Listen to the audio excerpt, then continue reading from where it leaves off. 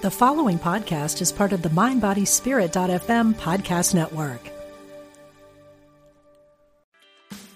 Meditation doesn't have to be a solo practice. Meditation is more fun with friends.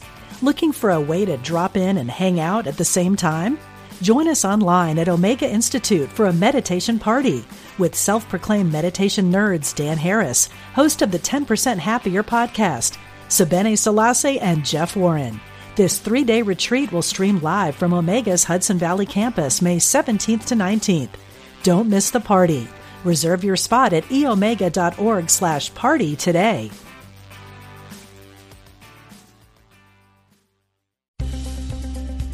Practical spirituality. Positive messages. This is Unity Online Radio, the voice of an awakening world.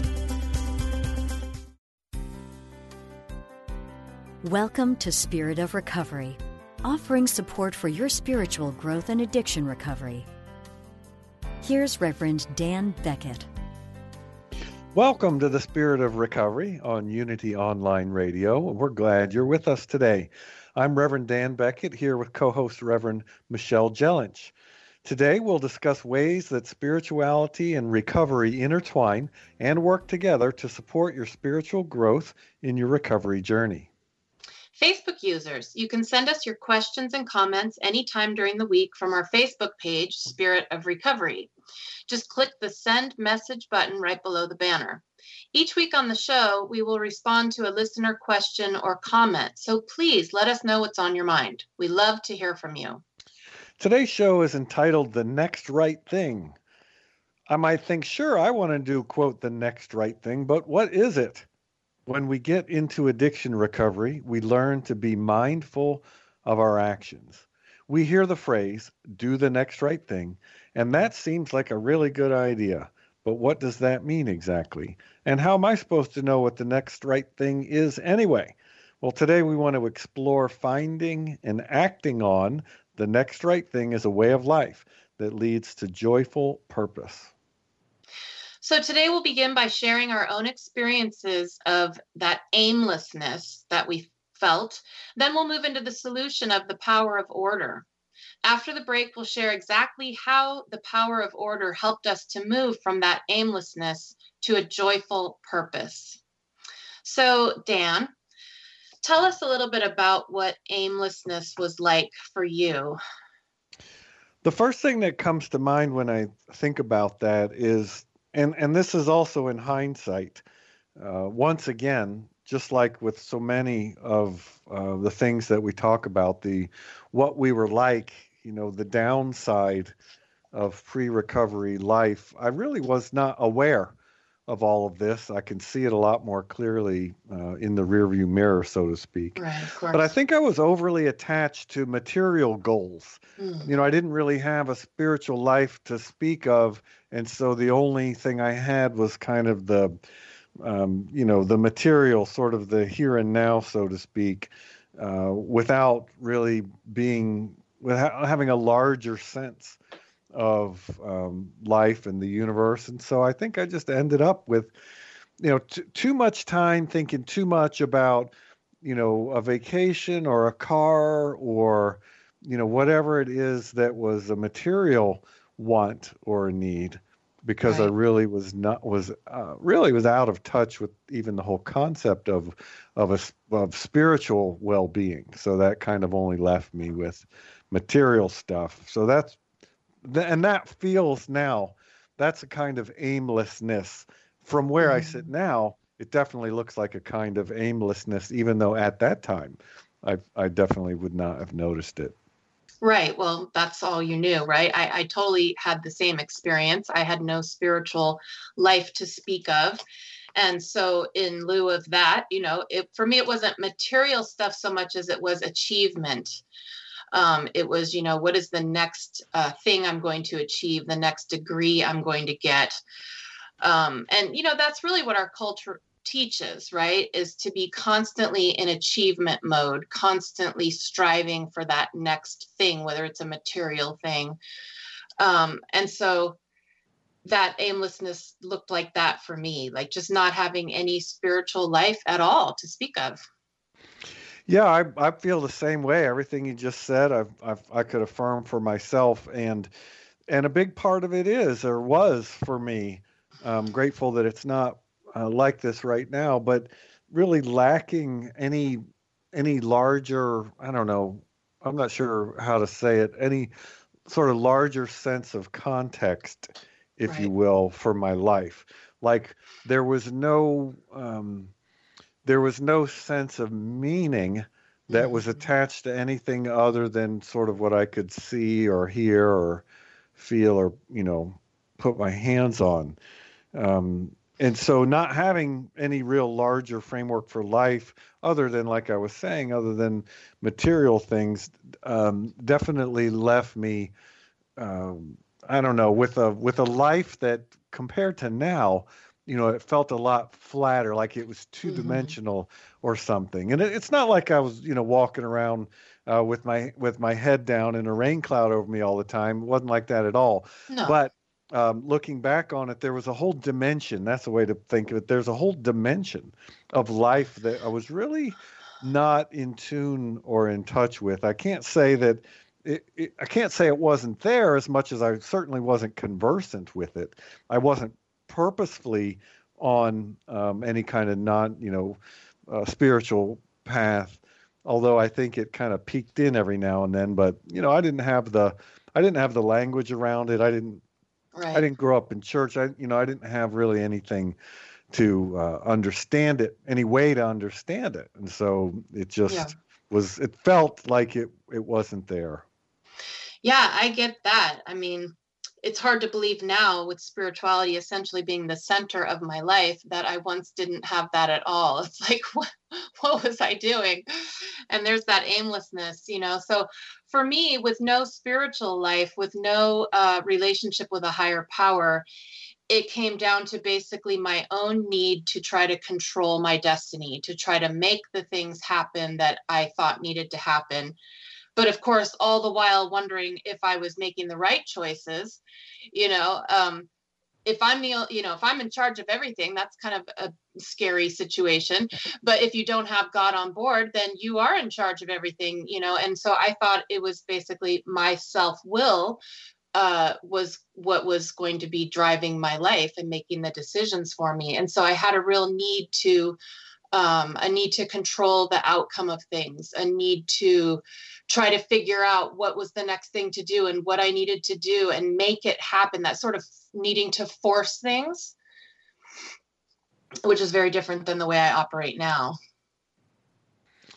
Yeah, I had what I might now call a sense of detachment. Although, again, if I think about my perspective back then, I'm not sure I would see it that way. Maybe rather as if I come at it from the opposite direction, a lack of connection. But Yes. then again, if that was because that was something that was very familiar to me, I didn't recognize it. It was like, it was lost in the background. I didn't Right. I didn't know that until I had some experiences other than that to compare it to, which of course I found in recovery, in early recovery even. I mean, in the first few months, even I really Mhm. started to discover a sense of community that brought the opportunity to be a part of something that was larger than just me. Even at that early on, I didn't necessarily have the words around it. Yeah. I don't know that I would have been able to articulate what it was, but I could feel it. I could feel the power of the group. I could feel how much I liked being around other people who were on the same path, who were having a good time and were Right. fun and funny, and I just felt good about being part of it. So that's what began to show me that, oh, guess what? Up till this point, I have never really had that in Yes. this same way. Yeah, I relate to that lack of connection, and I think not having those true deep connections, I was always seeking false connections so that that feeling of hanging out with people and drinking and feeling like that was connection. And it was really, it was me trying to seek that connection, but not really looking for it in the right way. So I talked about, before having any kind of spiritual life or any kind of relationship with a higher power, since I didn't have that, I was propelling myself through life based on my own self-will. Like we like to talk about in 12-step about self-will run riot. That was me. Very driven, very, just power through. And one of the things that resulted in was a lot of fear. A lot of fear about what's going to happen in the future. What career am I going to choose? Where am I going to live? Fear of economic insecurity was like always with me. Because I think since I thought I was the one running the show, that led to a lot of fear, because what if I was doing it wrong? What if I made the wrong decisions? What if I screwed up? And so I think I had a lot of worry, just a lot of worry, that lying awake at night worrying. And all the alcohol related stuff too, worrying. Did I drink too much? Did I say something dumb? Where did I leave my car? Just all of that stuff. And then just worrying about the future. I can remember when I was getting ready to graduate from UC Santa Cruz and I didn't know what to do next. And I had like a little existential crisis because I was so fearful. I had no idea how to discern what was mine to do, because I thought it had to come from me, from my own brain, my own self-will. And I was paralyzed with fear.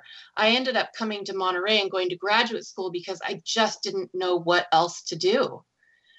And so that's what that aimlessness felt like for me, was not having any ability to discern a bigger picture.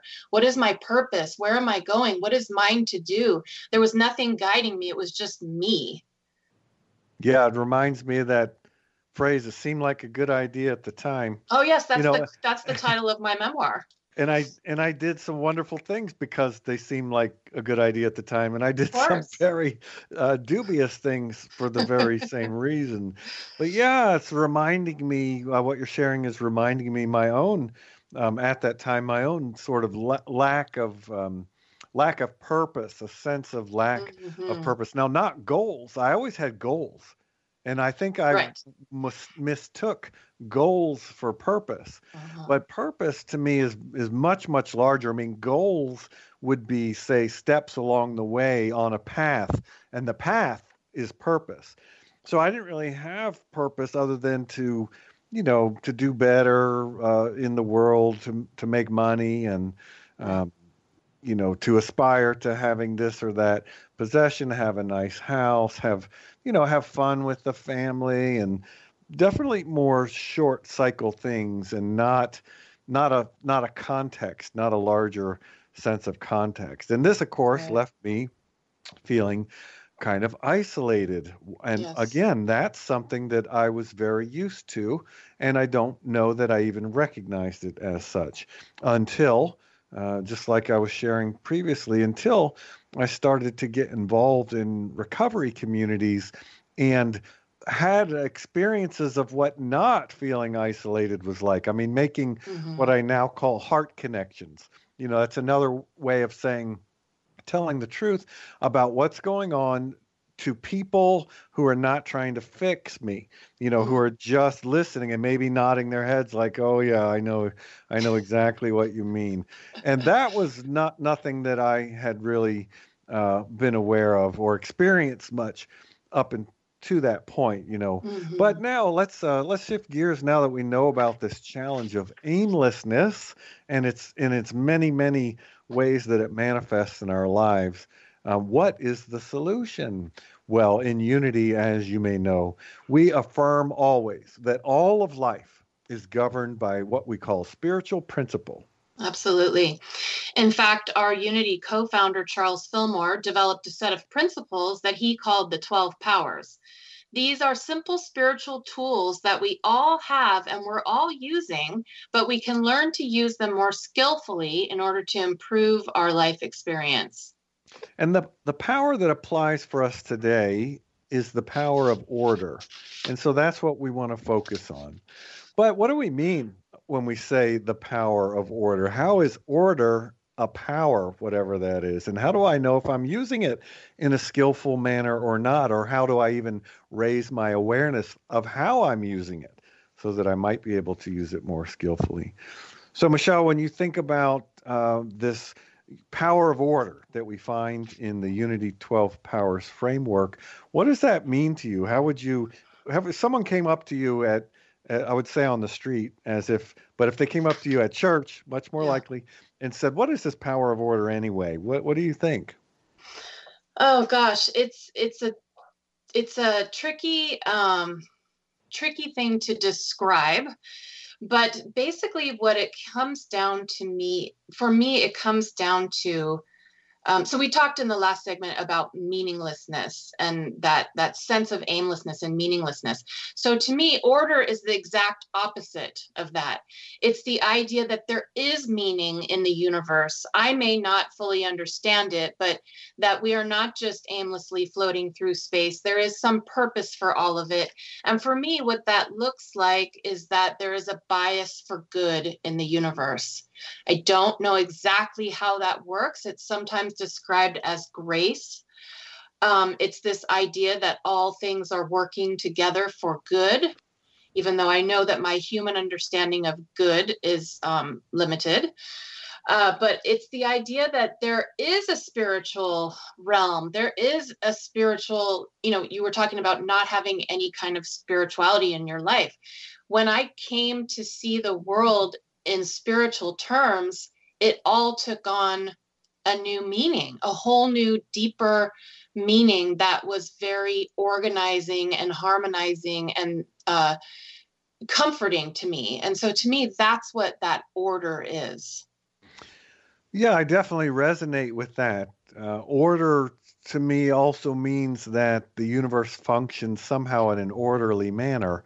Even when I can't see that order, it's still in play. And all of this reminds me again of that famous statement from Martin Luther King Jr. about the arc of the moral universe bends towards justice. Right. To me, that's very much in line with what you were just sharing, that there is somehow or other, some kind of arc to this, some direction, if you will. Now, in Unity, we certainly don't affirm what one might call, predestination or anything like the concept that my whole future is already written. I just don't know what it is. That's not where we're coming from in Unity. But still, even without that, I think that we could affirm what MLK was saying about the arc bending towards justice. Another way I've heard that put is that, love always wins.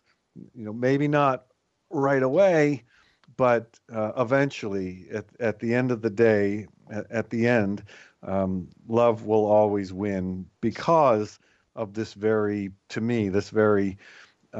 power of order that we're talking about has the strong implication for me, just like I'm hearing it does for you, that there is I'll just call it a direction, for lack of a better term. A spiraling up is the way I like to look at it. A spiraling up. We have a phrase that we like to use a lot in my church, and I'm not exactly sure where it came from, but it says that the universe or God can be described as the ever-expanding, ever-unfolding, upward progressive movement of life.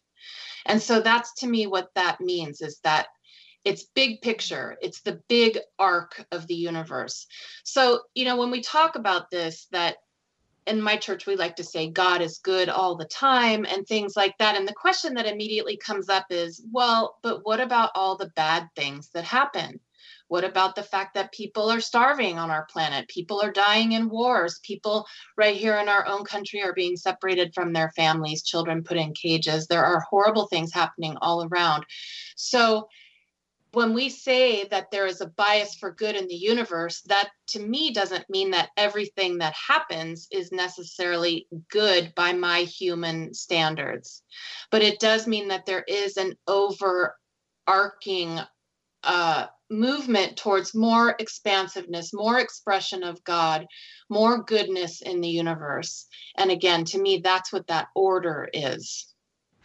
You know, what you're sharing is reminding me of that famous book by Harold Kushner titled When Bad Things Happen to Good People, because he's wrestling with that very same issue. In a sense, it is the biggest question in this field that we call theology, that says, well, whatever our concept of the divine is, how does it look when we put it next to this question of why do bad things happen to good people? And I definitely see that. And yes, and I'm with you that just because the arc of the moral universe, so to speak, tends towards justice, doesn't mean that everything that happens is a step in that direction. It's very much a, 2 steps forward, 1 step back, maybe 1 step back forward, maybe 1 forward, 2 back sometimes. But on average, over time, in the long haul,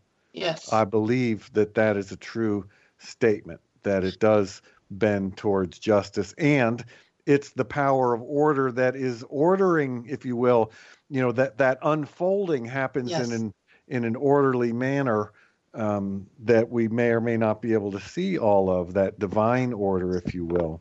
The 12 powers each has a definition that I like to refer to center myself again. And the 12 power definition of order is the ability to organize, balance, sequence, and adjust.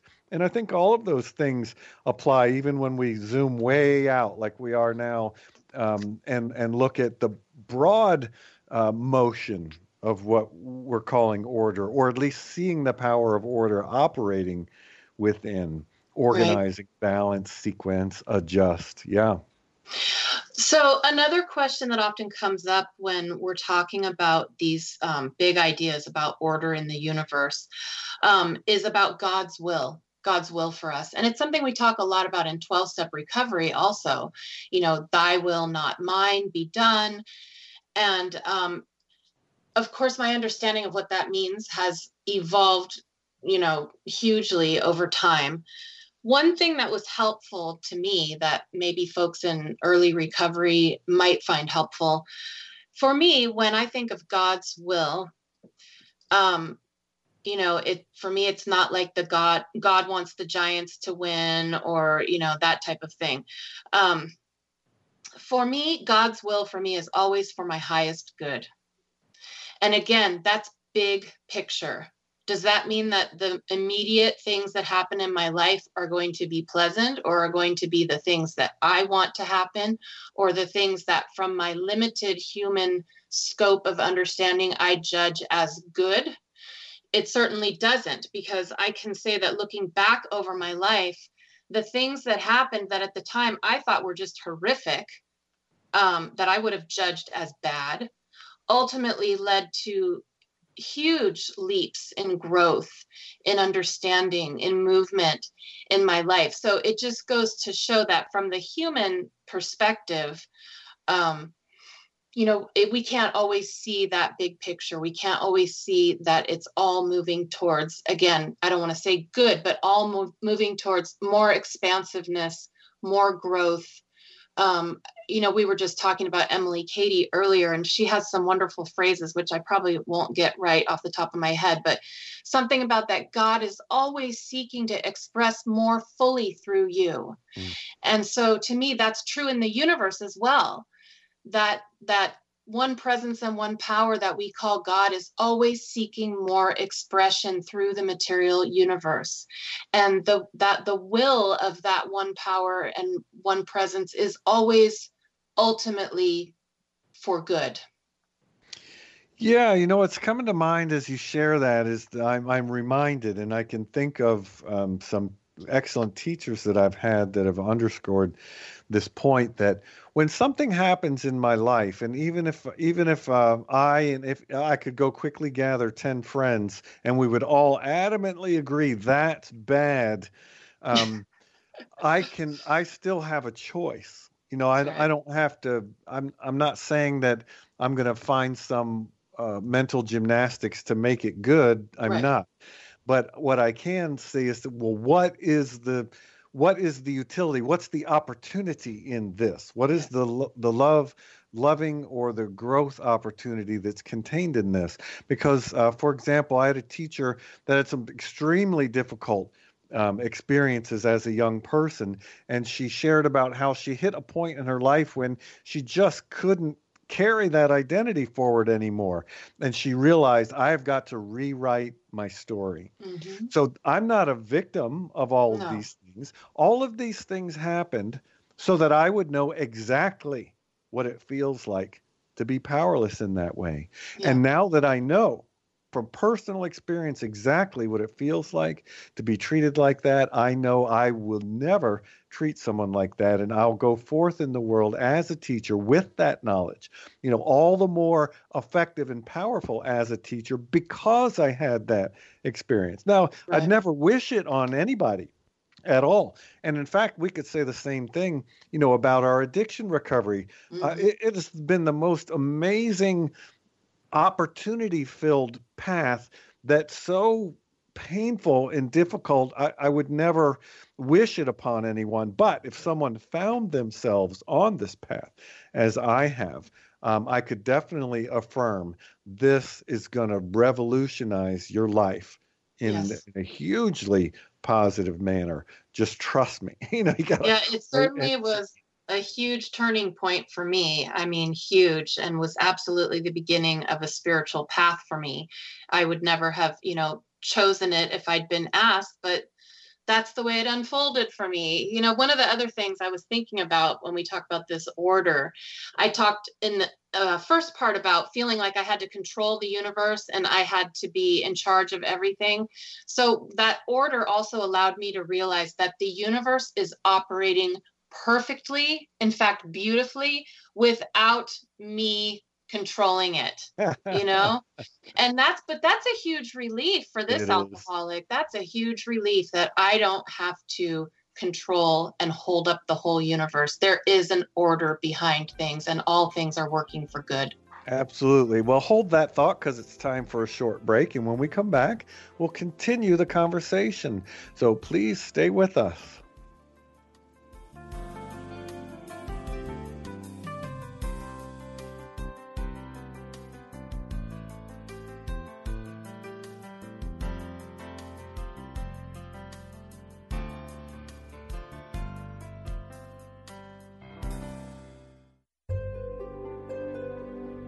Discover the power within. Unity Online Radio. The voice of an awakening world. Welcome back to Spirit of Recovery. Back, and we're glad you're with us today. If you're just joining us, my name is Reverend Dan Beckett, here with co-host Reverend Michelle Jellinch. We will resume our discussion in just a moment, but we want to remind you that you can send us your questions and comments, feedback, anytime during the week from our Facebook page, Spirit of Recovery. Message us from there, and each week we will respond during the show to a listener question or comment. So please let us know what's on your mind. So prior to the break, we were discussing the aimlessness that we experienced in active addiction and in early recovery, when we were living life with no God and no sense of a spiritual realm.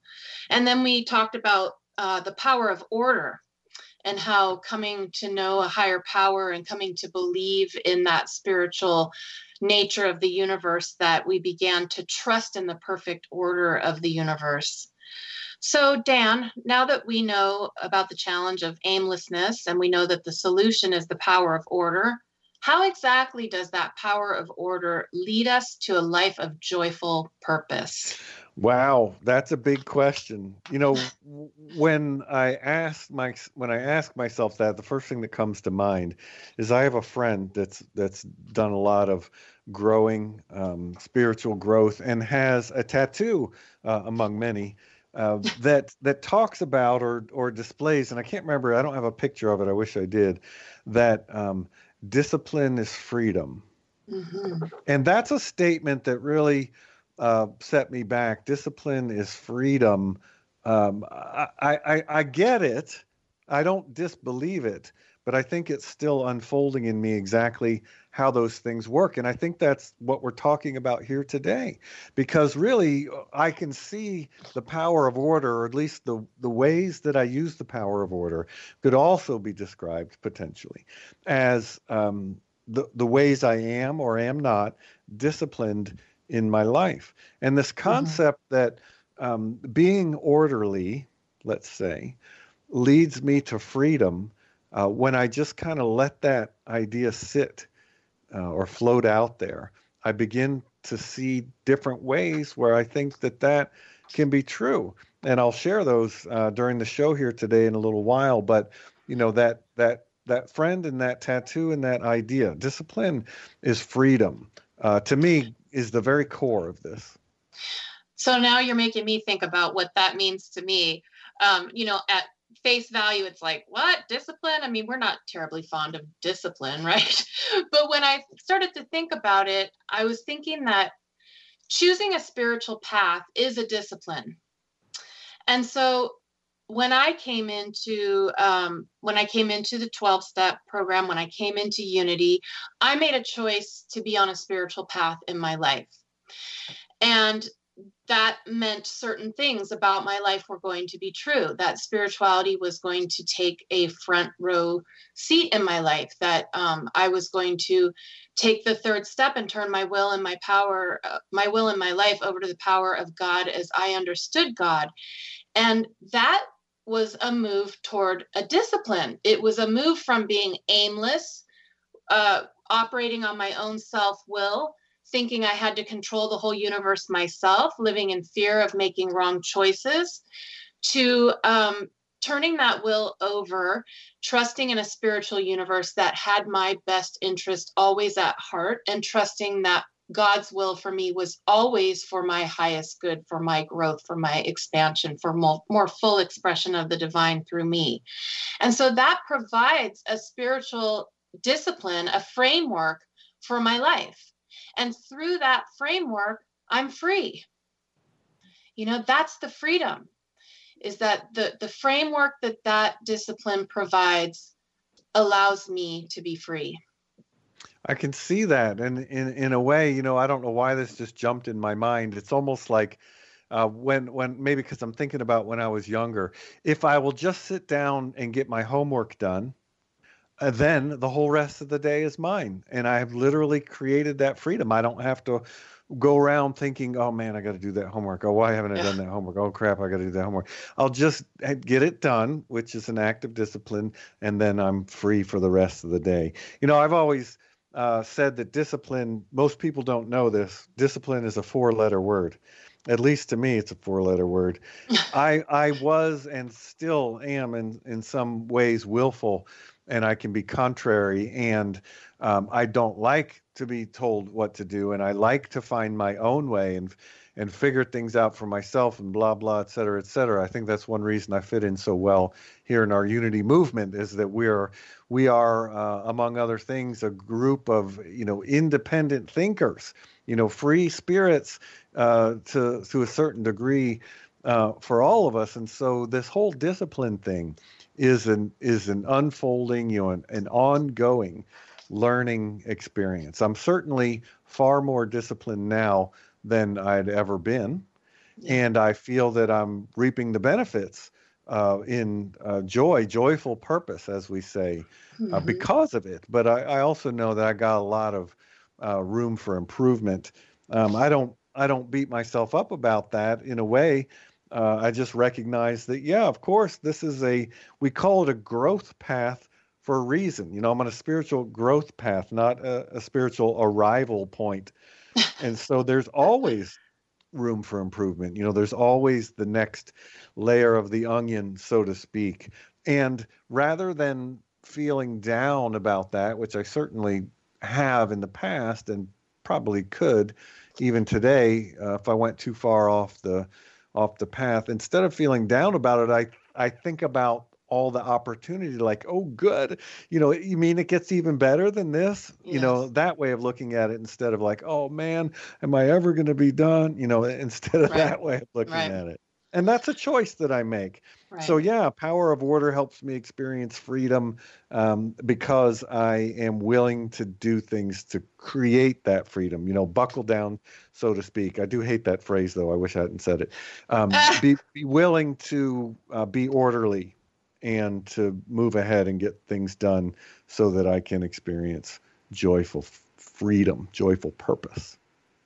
Yeah, well, the things you were describing, we're human. We continue to be human. We like to say at our church sometimes, well, have you ascended today? Because I'm still here on this human, a spiritual being having a human experience. So those are things that are always going to be challenging for us. It was making me think about when I first came into the 12-step program, and I'm sure other people may have had this experience when we make the choice to live a sober life, whatever that means for us, and to leave behind our life of active addiction. There can be a real fear that nothing is ever going to be fun anymore. Do you remember that feeling? Yes. Oh God, this is just going to not be fun at all. I can remember that. Like, how will I ever have fun without my addiction? And also, I remember feeling that way around the third step and that turning over of my will and my life to God. We want to do God's will, but then we think, but what if God's will isn't fun? Well, I can assure anyone listening today that God's will be so much more fun than anything you can imagine. And it does lead to more freedom. That's just that addictive mind thinking that it's not going to be any fun and that discipline is just going to be boring and dry. And, this sober living thing is just going to be a big bore. It has not been my experience. And I'm seeing you nod, so I can probably assure that it has not been your experience either. True. Again, it's that discipline leading to freedom. I mean, did we really have freedom before? When we're in active addiction, we're not living in freedom. We're living in bondage to our addiction.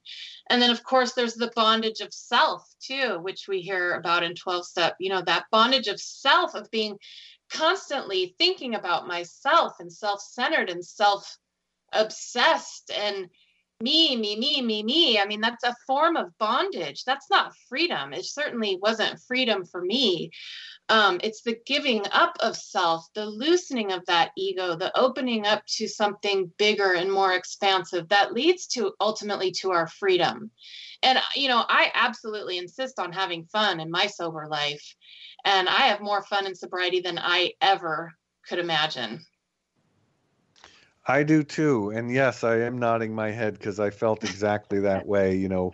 My life is over, it's going to be boring and blah, blah, blah. And quite the opposite has been true. Very, very much the opposite.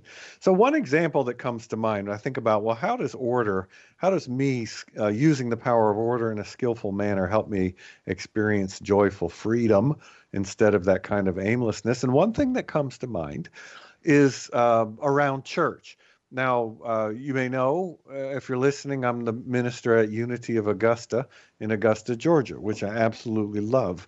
And part of that role is preparing during the week for the Sunday service and the other activities that happen on a Sunday. And I need to be very disciplined about getting those things done. I need to I need to share the upcoming message title and the description that we put in the newsletter to the newsletter editor by a certain day. I need to have this in line and that in order. I need the slides. And, there's a whole bunch of things that have to happen in order for me to have a positive experience there, which means I'm prepared. And so by the time I arrive on a Sunday morning, I'm not worried about anything. I'm just happy to be there. I'm happy to be with all of the people. I'm curious what's going to happen.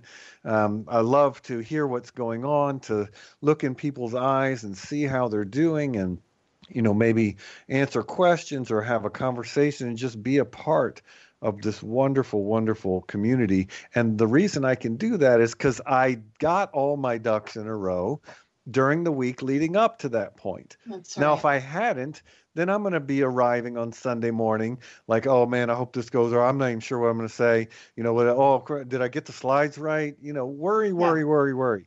And all of that goes away because I have the discipline to take care of each and everything. I have a checklist.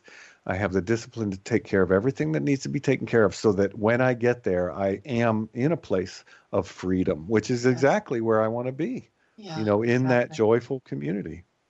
Yeah. I was thinking about what someone like the Dalai Lama would say about discipline and freedom. And, I'm sure that he would say that the discipline of spiritual practice, which, in that tradition is meditation, leads to more freedom. Now, we can think of meditation as being anything but free, right? We got to sit there. We got to, discipline our minds, got to, whatever, sit in a certain way, breathe in a certain way. And it can feel very chafing to those of us who like to do, whatever we want. But through the practice of that discipline, we do attain more and more freedom. It's kind of one of those lovely spiritual paradoxes, that are just always popping up, that it seems like you're losing control or losing power, but ultimately you're getting more freedom. So one of the ways that I was able to move out of that aimlessness into a power of more joyful purpose was by adopting a spiritual practice. Now, that's looked a lot of different ways for me over the years. In early recovery, it was more prayer, more traditional prayer, the knees to the floor kind of prayer and such. Now it looks a lot more like meditation, contemplation. But I mix it up. I do a lot of different types of things, but that spiritual practice is the discipline in my life that I need in order to be able to know what to do next. So we talked in the lead-in about how do we know what the next right thing is to do? And that's a huge question. Everyone has to sort of sort that out for themselves a little bit. But for me, it's about discerning God's will. Now, again, does that mean that God has all these things planned out for me and I somehow have to figure out what they are so I don't do the wrong one? To me, it's not like that. It's more of taking my human ego and putting it in its rightful place. I like to use the "get thee behind me" scripture to refer to my ego, not go away entirely, but get thee behind me, get in the rightful place. And using the practice of prayer and meditation, seek that access to God, or what in Unity we often call divine mind. I also like to think of it as my higher self, because it's not something that's purely external to me. It's external as well as internal.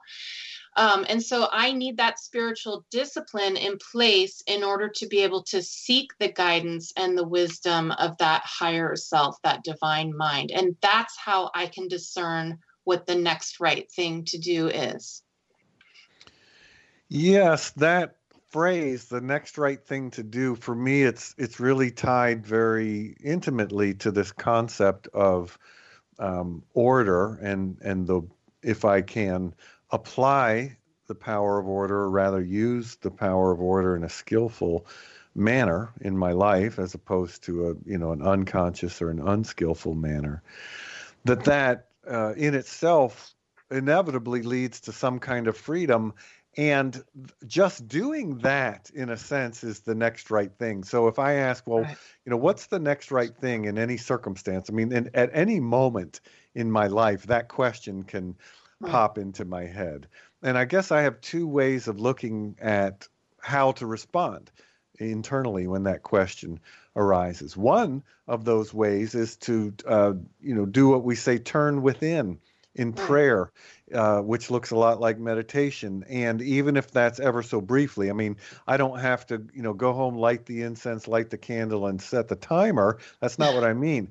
I mean, just pause a moment, and maybe even someone looking at me would not realize what's happening, because I don't need an outward posture in order to inwardly turn and inquire within, we say, asking what is good and right for me here in this moment. Just a very open question. And then just breathe a couple simple breaths, notice what those breaths feel like, and then see what happens.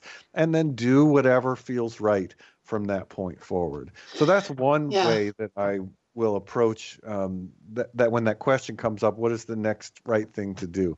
But another way that I can look at it, and I can do both, is look and say, well, what do I know is right? It's Tuesday and it's 11:30 a.m. and I have committed to having Sunday's message title and description to the newsletter editor by noon. It's 11:30. What is the next right thing to do? That's pretty easy. I know I'm giving a loaded example, but there are times when if I look at it that way, there's a fairly clear next right thing to do. Like, well, why don't I take care of this? Because I know that it's right. I feel that it's right. Even if I don't, quote, feel like doing it, I feel that it's right. And on the other side of it, I know is some freedom where, everything changes and everything's different on the other side. And I can inquire if I need to one more time. Okay, now that is done. Yes. Where am I at? What's the next right thing? What feels right? How can I best move forward on this spiritual path in this moment? Yeah. Another thing about when we say doing the next right thing, it's a way of breaking things down so that we're not getting totally overwhelmed. Often, when we come into recovery, there's a lot of things that need to be done. A lot of changes need to be made, and it can get really overwhelming for us. And if we try to do too much, too fast, there can be a risk of relapse or, just taking on too much. And so when we advise people, just do the next right thing, it's breaking that down. You don't have to figure it all out right now. You don't have to know the end game. You don't have to know how it's all going to turn out. I mean, that was a revelation to me. I don't know about you, but yes. I thought I had to have everything figured out. So that idea that I can just focus on, if we just simply did the next right thing instead of the next wrong thing or the next impulsive thing or the next ego-driven thing, if we just, and you talked about stopping for a moment. And I love that because it's that pause, that sacred pause. Am I going to run into this next situation full force with, self-will run riot, just forcing my way in? Or am I going to take that moment to pause?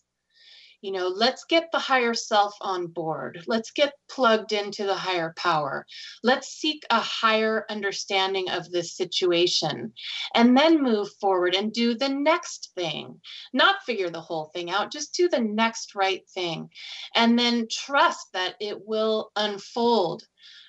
It will unfold in order. All things will become clear. I like to say God works on a need-to-know basis. You don't need to know it all right now. It will be revealed as it unfolds. And that breaks it down to a much more manageable chunk for us to deal with. But it all comes down to that pause, taking that pause and stopping and choosing to seek the guidance of a higher consciousness, a higher power, whatever that is for us, rather than just charging full force into things. Yeah, that's, I'm remembering now something that I was told early on that was very helpful because I know that and I've heard this about others, we can have a tendency to be pretty grand about things. Everything's got to be a big plan and so the next right thing, and my brain's going, oh, maybe I should move to Costa Rica and start a church and then I could have like a newsletter. Maybe that could become a journal. And when really, the next right thing is I should put my socks on. I'm not kidding. The next right thing is almost always right in front of my face. Yeah. It's the thing that I'm trying to man, I wish I could see past all this so I could, quit the next right thing, all capital letters, with the chorus of angels and all that. But in reality, the next right thing is often so mundane that I miss it. Not because I don't know what God's will is for me, but because my mind wants something big and special. Right. When in reality, what the very best thing that I can do for myself, my family, and everyone around me is, put my socks on or, whatever it is. I use that as an example because it may well be that. Make that phone call. that Yes. I'm putting off. Reply to those emails that people are waiting for replies on. Little things like that are absolutely not, big and grand in the big picture. I love what you said. That just was cracking me up, because that's the grandiosity of our thinking. A lot of us, think that way. And then God help me, I'm a 3 on the Enneagram too. So it's like, you're talking about the journal and everything. And I'm thinking, and then I'll be on Oprah, and it's like, go big or go home, But what you made me think about is that it's a mindfulness practice. Doing the next right thing is a mindfulness practice. It's being present to what is happening right here and right now.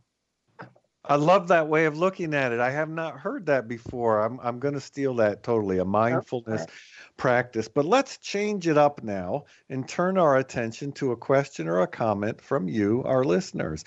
So here's a question that often comes up. What is the best way for me to know what the next right thing is anyway? Well, we kind of been talking about it, but Michelle, how would you answer that if someone asked you? Okay, well, like I said just previously, is the pause. Take the sacred pause. Jesus always went apart, to spend time in communion with God. So remove yourself from the situation and take a few minutes to get centered, to get connected, to tap into divine mind, to trust that all the answers are there. We just need to get ourselves out of the way and seek divine mind, seek that higher consciousness in all things. Yeah, the phrase that comes to mind for me, and the way I first learned this some years ago, is inner guidance. Yes. I check my guidance is another way I've heard that expressed. Not sure what to do, check your guidance. Mm-hmm. And practice is a big part of it as well.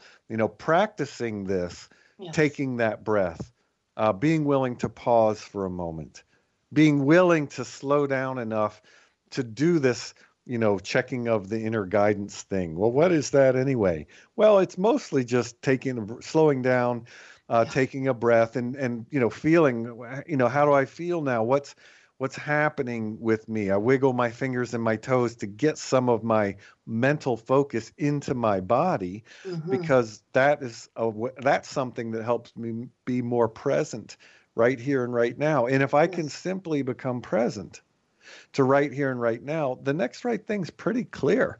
Usually when it's unclear to me, it's because my mind has taken off and is halfway around the world. And for me, what that looks like is planning. When I move in the opposite of my healing direction, what that looks like is planning. So I could do this, and then I could do that, and then what would happen? But I better make sure that I have this, so that if that happens, you know how that is. Your mind just go. So all that planning. So how do I check inner guidance? Just turn within and slow down for a moment, and it'll probably be right there. Yes, absolutely. So in Unity, we love to use affirmations to really drive these truths home. And so we could use the affirmation today: the presence of the Spirit within guides me in all my ways. I think that says it in a nutshell. The presence of the Spirit within being the underlined word. The presence of the Spirit within guides me in all my ways. It's there. I just have to be willing to turn within and to check it. Amen. Well, we've come to the end of our time together here today, and we hope you have found something that will help you on your recovery path. Thank you, Reverend Michelle, for our discussion, and thank you to everyone who's listening to the podcast via Spotify, Apple Podcasts, Google Play, Stitcher, and TuneIn. We bless you wherever you are on your recovery journey. Listeners, if you would like, you can connect with us on our Facebook page, Spirit of Recovery, and give us your thoughts and feedback. We invite you to join us again next Tuesday at 4 p.m. Central Time. And until then, have a wonder-filled week. A wonder-filled week.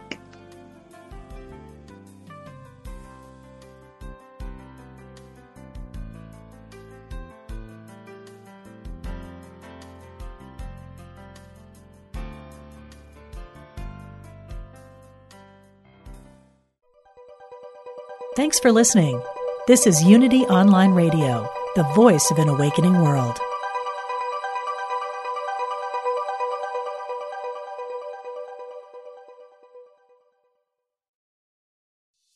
Intuition is our spiritual GPS and the single best tool that we have for navigating our lives. I'm Victoria Shaw, and on my Intuitive Connection podcast, I will share with you the ways to connect with your intuition and awaken the gifts of your soul. In each episode, I'll draw on my own intuitive gifts and my training as an Ivy League trained counselor and psychologist to help support you in reaching your highest potential. Start listening now on Mind, Body, Spirit FM Podcast Network or wherever you find your podcasts.